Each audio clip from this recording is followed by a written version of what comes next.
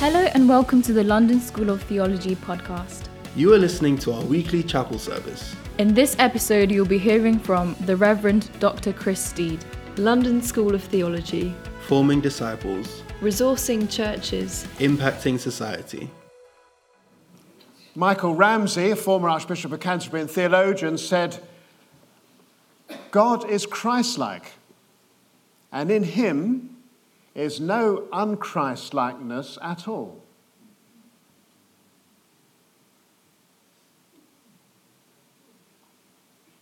And can you be worried? Can you be an anxious person? Can you have lots of struggles and still be becoming more like Jesus? We'll get onto that a bit later. So you'll see I bought a rather tired-looking vine branch. We've got a vine here at LST. How many of you know that? It's just outside the laundry room and just near the car park. I actually bought one from home, but by the time I got here after my lengthy drive in this morning, it was looking a bit tired and weak. And so anyway, the vine, because I asked our TC class last week, TC4, all right, I'm going to speak on what does it mean to be like Jesus. And we had some ideas flowing, and somebody said, well, I think it's about bringing forth fruit, the fruit of the Spirit. So that might be a good place to start. Love, joy, peace, long-suffering, goodness, meekness, gentleness, goodness, faith, against which there is no law, Galatians 5. That would be a good place to start. All of which perhaps summarized in a 4-letter word.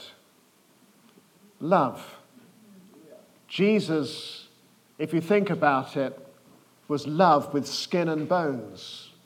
Incarnate love. Love walking around. Love with 2 legs, 2 arms, a beating heart, and eyes of compassion. Love might sum up what Jesus was like. So would it also be true that Jesus railed against and called out injustices? Well, yes, he did. He did call out. He preached against injustices. So if that's the case, how come the church has been able to live with injustices in society without calling them out? And that's a real puzzle of church history. How come, and when you read church history, you can quiver with indignation. How come people didn't call out the wretched things that were going on all around them, the way human beings were being trashed? And yet, what's going on in our day? Reference earlier to slavery and sex trafficking. Think too of that report we had just yesterday about sexism in the Met, racism in the London police force. So if we were more like Jesus, would that make us more likely to call out the injustice? Yes, it would, if we were attuned to God. Because if we're attuned to God, and by the way, to our deepest selves, we will be attuned to what's going on around us. Now, I became a Christian just over 50 years ago. I started preaching almost immediately. And I was searching, now I was a Jesus person, for a Jesus way of life, a way of life that would resonate with the core of my new being. I'm not going to stand here and say I have lived up to that across the years. I know very much that I'm a sinner saved by grace. And I stand before you, as I'm sure all of us would echo one way or another, but testament to the faithfulness of a faithful Saviour, the one who will see us all home, the one who will see us through. But I know that somewhere that call to be a Jesus person and live a Jesus way of life has been at the core of my being. And that's where I want to turn and return. So we could consider the fruit of the Spirit, but I decided instead to tell you about a wardrobe. I want to read to you that same passage in the Message translation.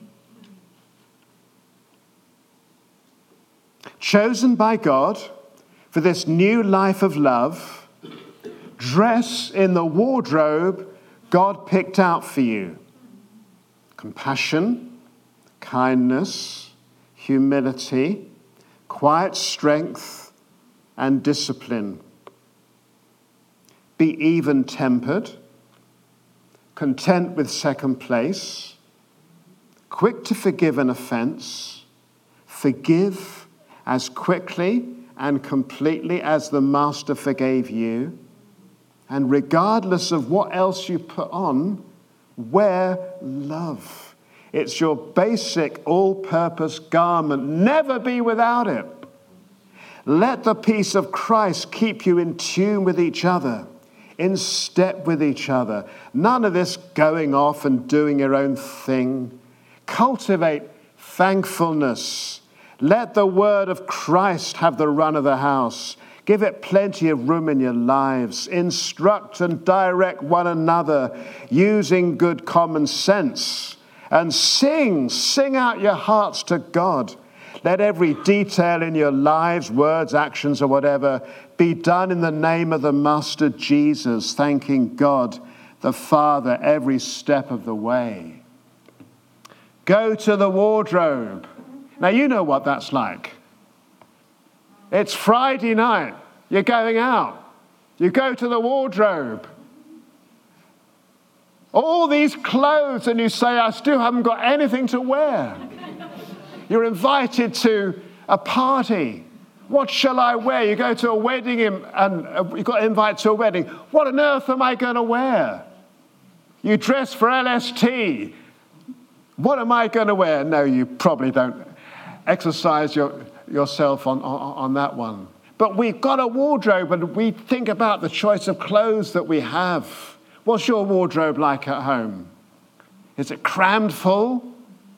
Are there some gaps in your wardrobe that you think, actually, could do with a new pair of trousers or something?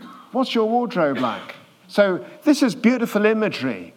Go to the wardrobe and see what it is you want to pick out, what it is you want to wear, because you know there's a gap in your personal wardrobe, and I need to work at this quality.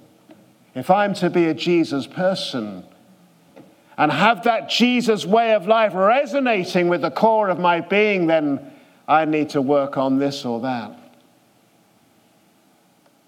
Now, this passage in Colossians doesn't, of course, just stand alone. And it's preceded by a great text. Well, it's preceded by several chapters, actually.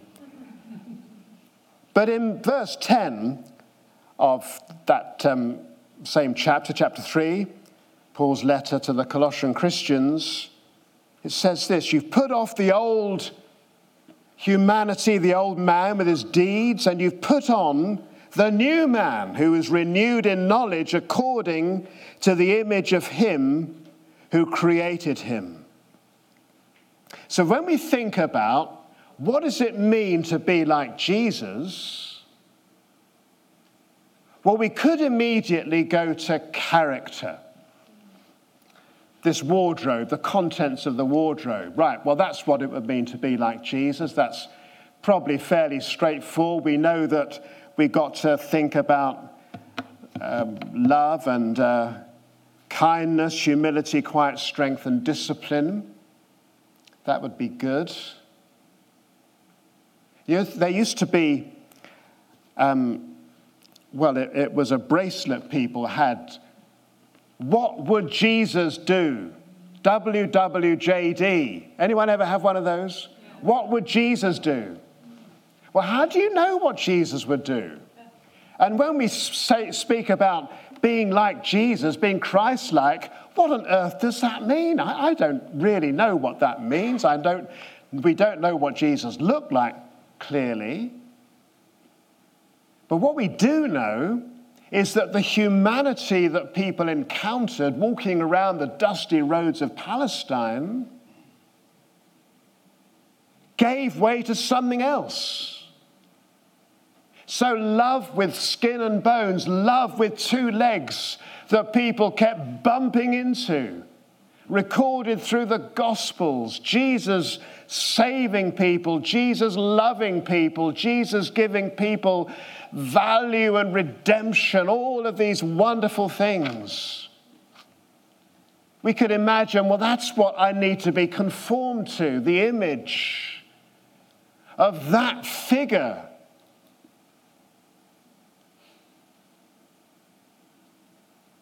There's a little problem. Jesus died and rose again. The humanity that he encapsulated has been subject to resurrection. We live now in a new humanity. If we are a Jesus person, and by the way, you can't be a Jesus person without being a Holy Spirit person and a God the Father Christian. Don't think you can, because you can't.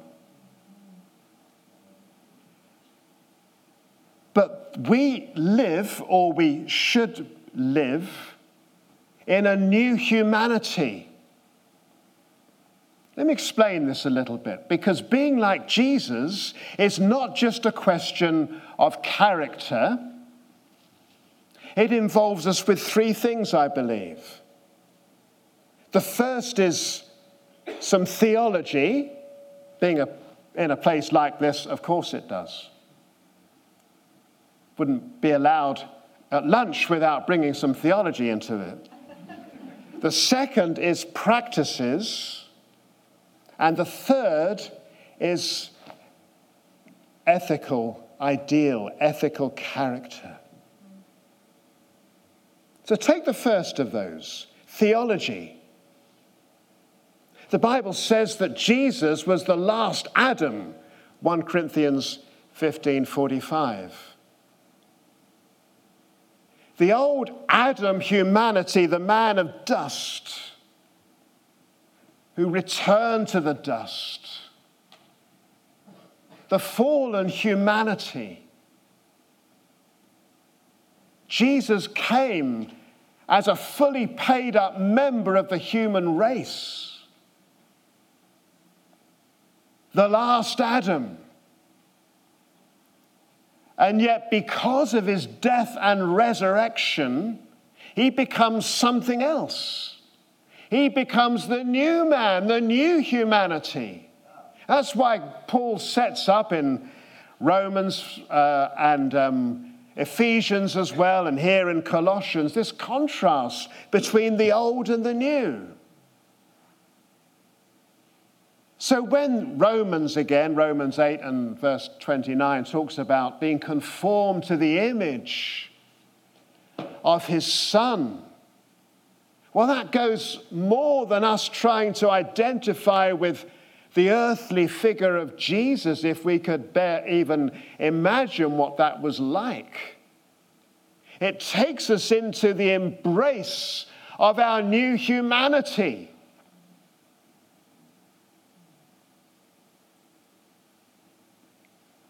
God is dealing with humanities, not just with my individual life, not just with my family circumstances, not just with my church or my country. God is dealing with humanities, a generic human race.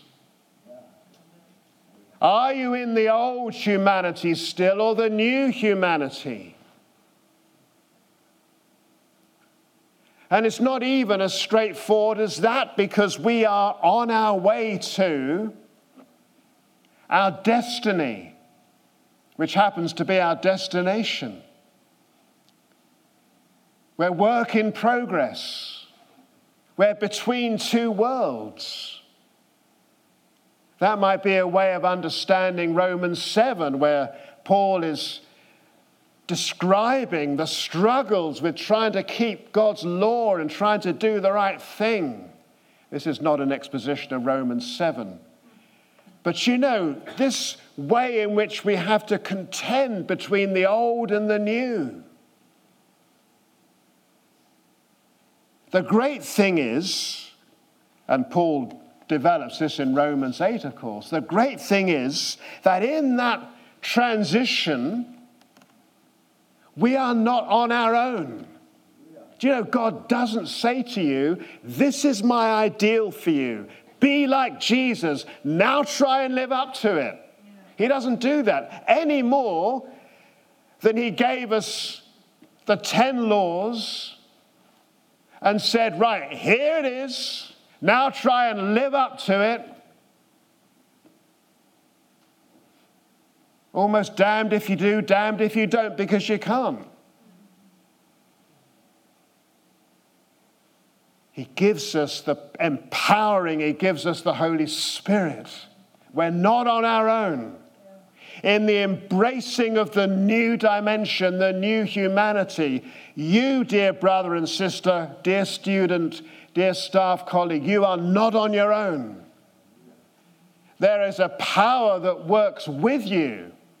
What have you got to do to make that happen in your life? Well, think of this. Think of the creed that in the Church of England, for one, we say most Sundays. How many human beings are in the creed? Someone tell me. Someone tell me. How many human beings are mentioned in the creed? Yes? No. No. No. Come on, all you Anglicans out there. How many human beings are mentioned in the creed? No.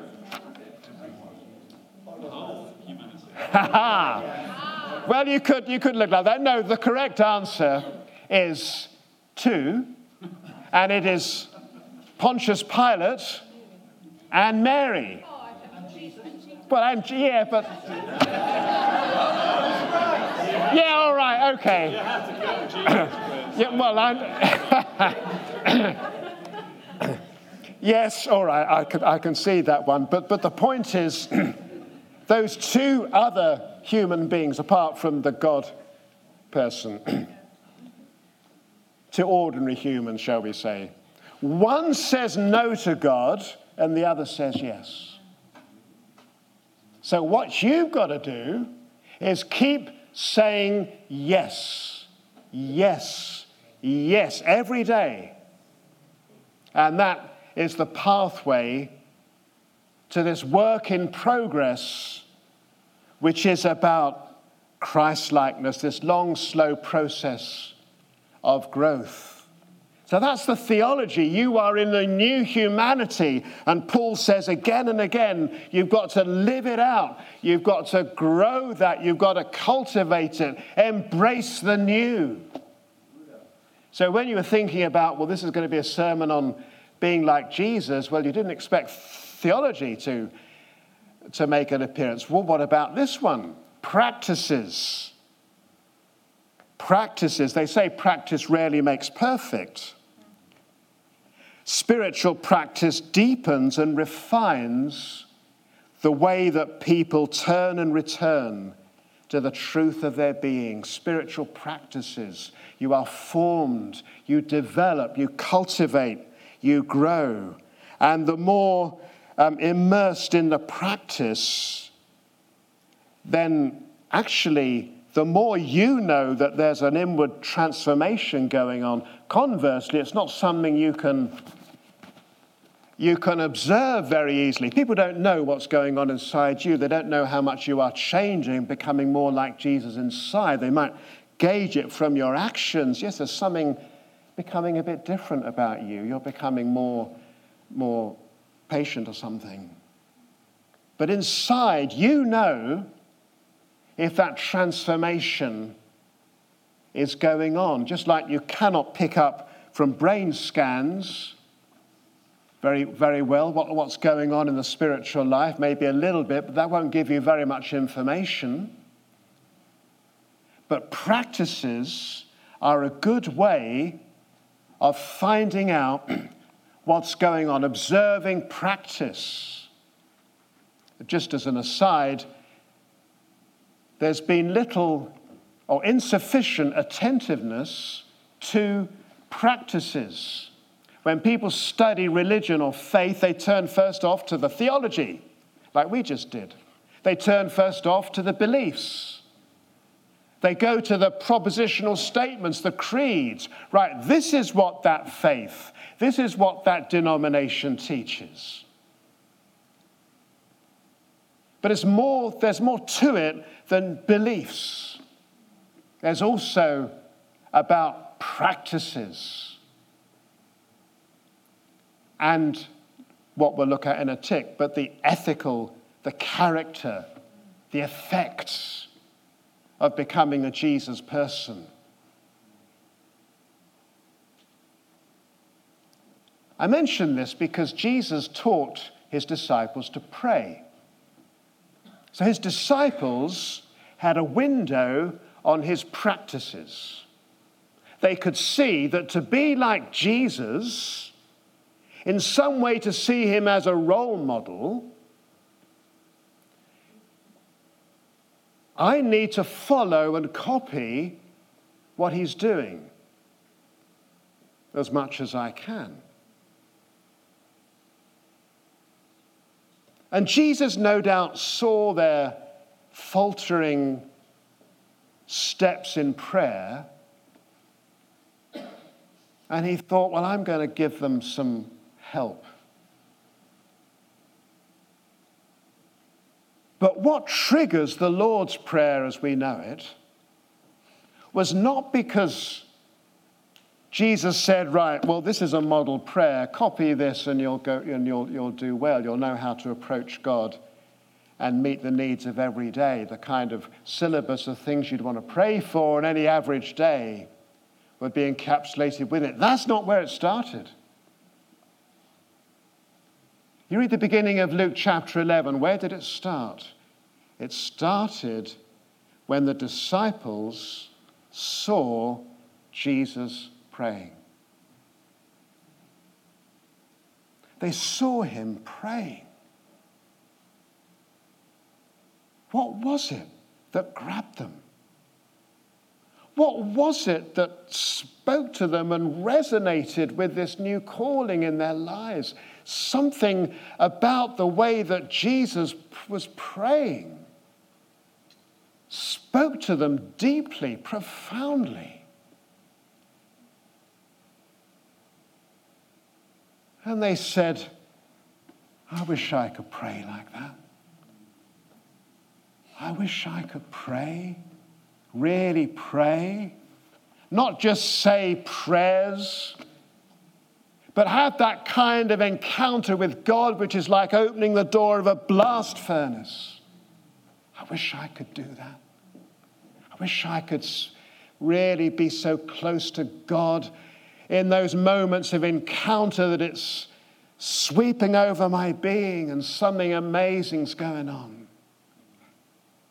Lord, teach us to pray. In other words, it was caught before it was taught. To be like Jesus. To be like Jesus. It's got to be caught.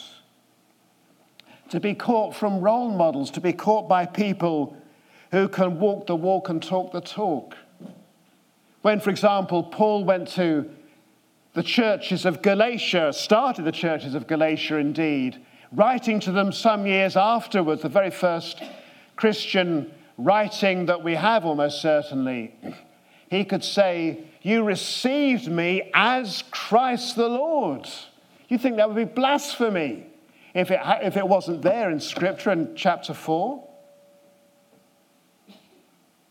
"Those things which you see and hear in me," said Paul, "do." They did not live in Palestine. They had not encountered Jesus walking around Israel. They lived far away. So when Paul comes along and tells them about the crucified God, how are they to know what being a Jesus person is going to be like? Paul says, look at me. I will exemplify. I'll be a role model. And you can find out what you need to do. What a claim. I couldn't do that. I could not do that. There's no way that I could say, right, everybody, look at me. I will model what being like Jesus means for you. I wish I could. Practices. And here's the third one. It is ethics. See, Jesus did not just show us salvation. He showed us the shape of a redeemed life. So if you want to know what a redeemed new humanity looks like, there it was. For one brief shining moment, says John, we saw it. We felt it.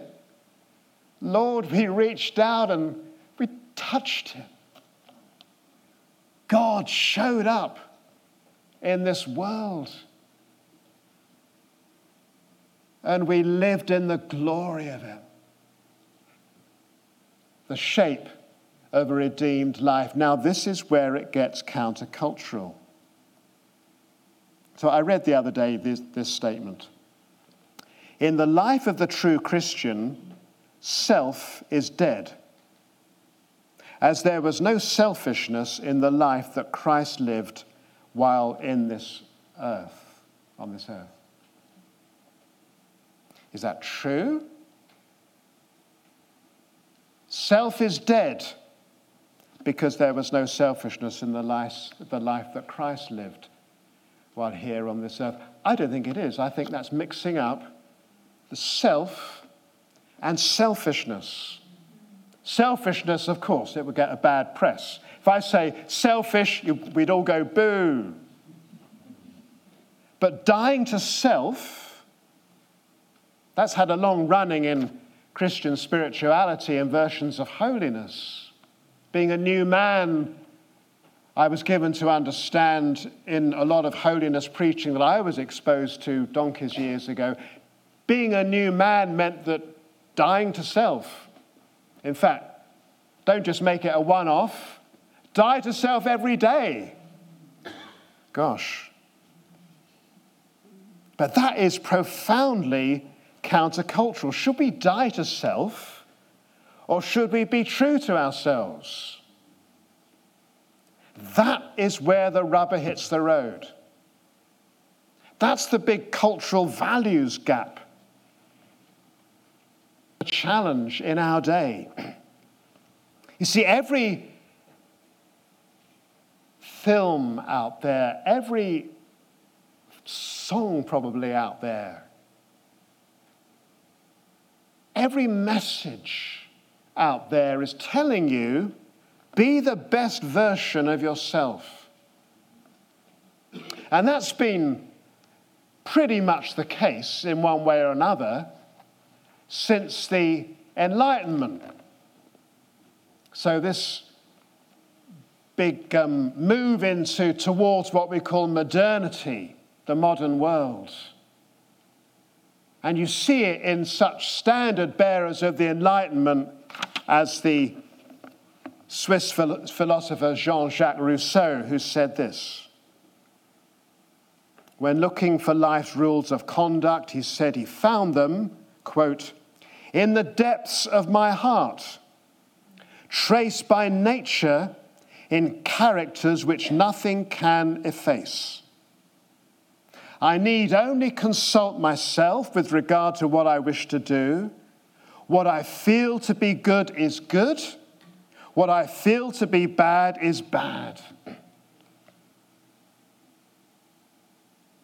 Carefully examine your feelings. That's the modern creed. That's what someone will do these days about embarking upon a new relationship or a new job. Does it feel right? Somebody texted me the other day, do what your heart tells you. After all, humans are the ultimate source of meaning, right? We don't rely on external sources of authority to tell us what to do. Like a parent in the sky, instead, listen to yourself and follow your heart to justify an affair. Feelings are the litmus test. Divine command, well, that's all old hat. And that signified a move from revealed religion to natural religion that these days goes under the name of spirituality.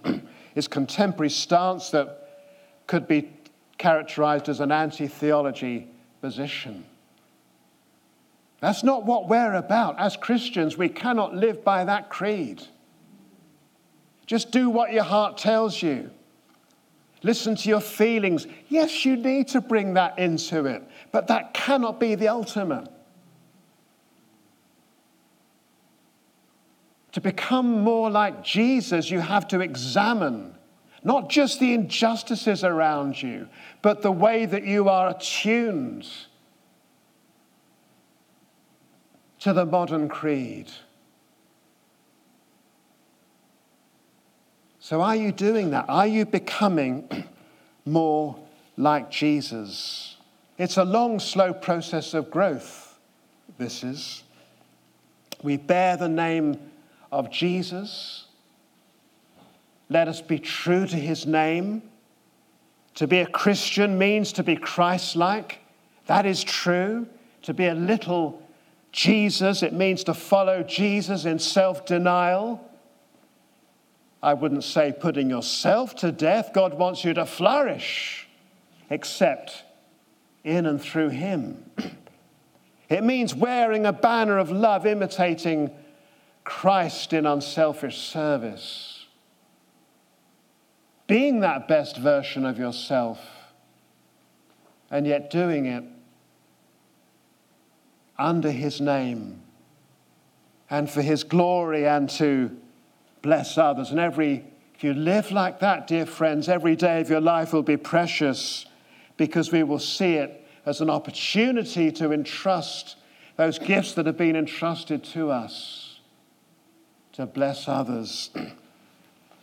So I've been preaching, as I say, for 50 years, and I always, having thought very carefully and prayerfully about what I'm going to say, then comes the challenge of soaking it in prayer. And that's when I internalize it. Lord, what do you want me to say? What's the application? What do you want me to say to these dear staff and students here today? What's your message, Lord?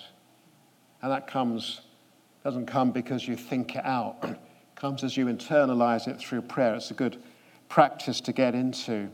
But this is what I feel God told me to say. To be like Jesus means to embrace the new being, the new humanity. But bring your struggles to God.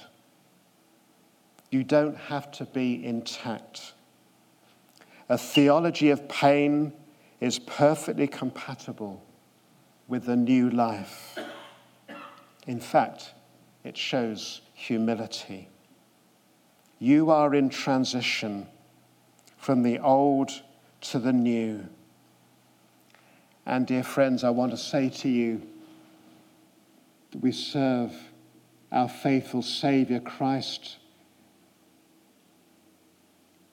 And as you are faithfully committed to him, you will find even more so he is faithfully committed to you. I was in tears when that thought gripped me once again.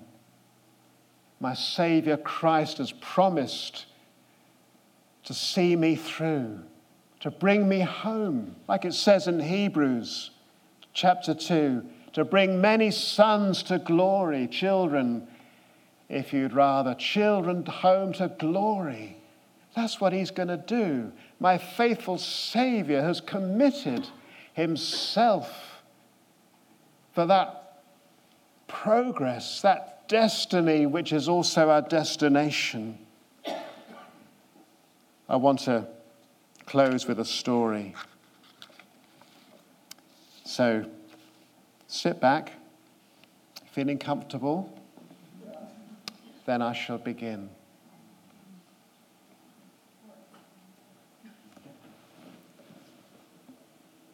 Many years ago, there was a monastery.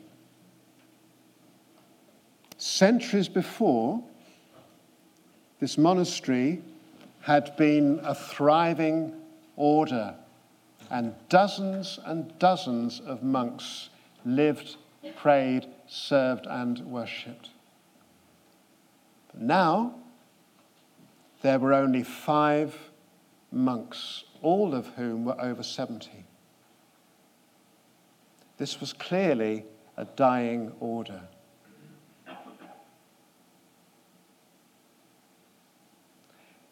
What shall we do? They said, something has got to happen. Something's got to change. There is no new generation coming through. Well, they decided to go and visit a hermit. The hermit lived some distance away, meant a bit of travel, but they knew this guy had a reputation for wisdom. He will tell us what we can do. If there's any way of restoring our fortunes. So they go to see the hermit, and the hermit doesn't do anything other than commiserate. Yes, he said, it's very difficult, isn't it? Hardly anyone cares for the old ways anymore.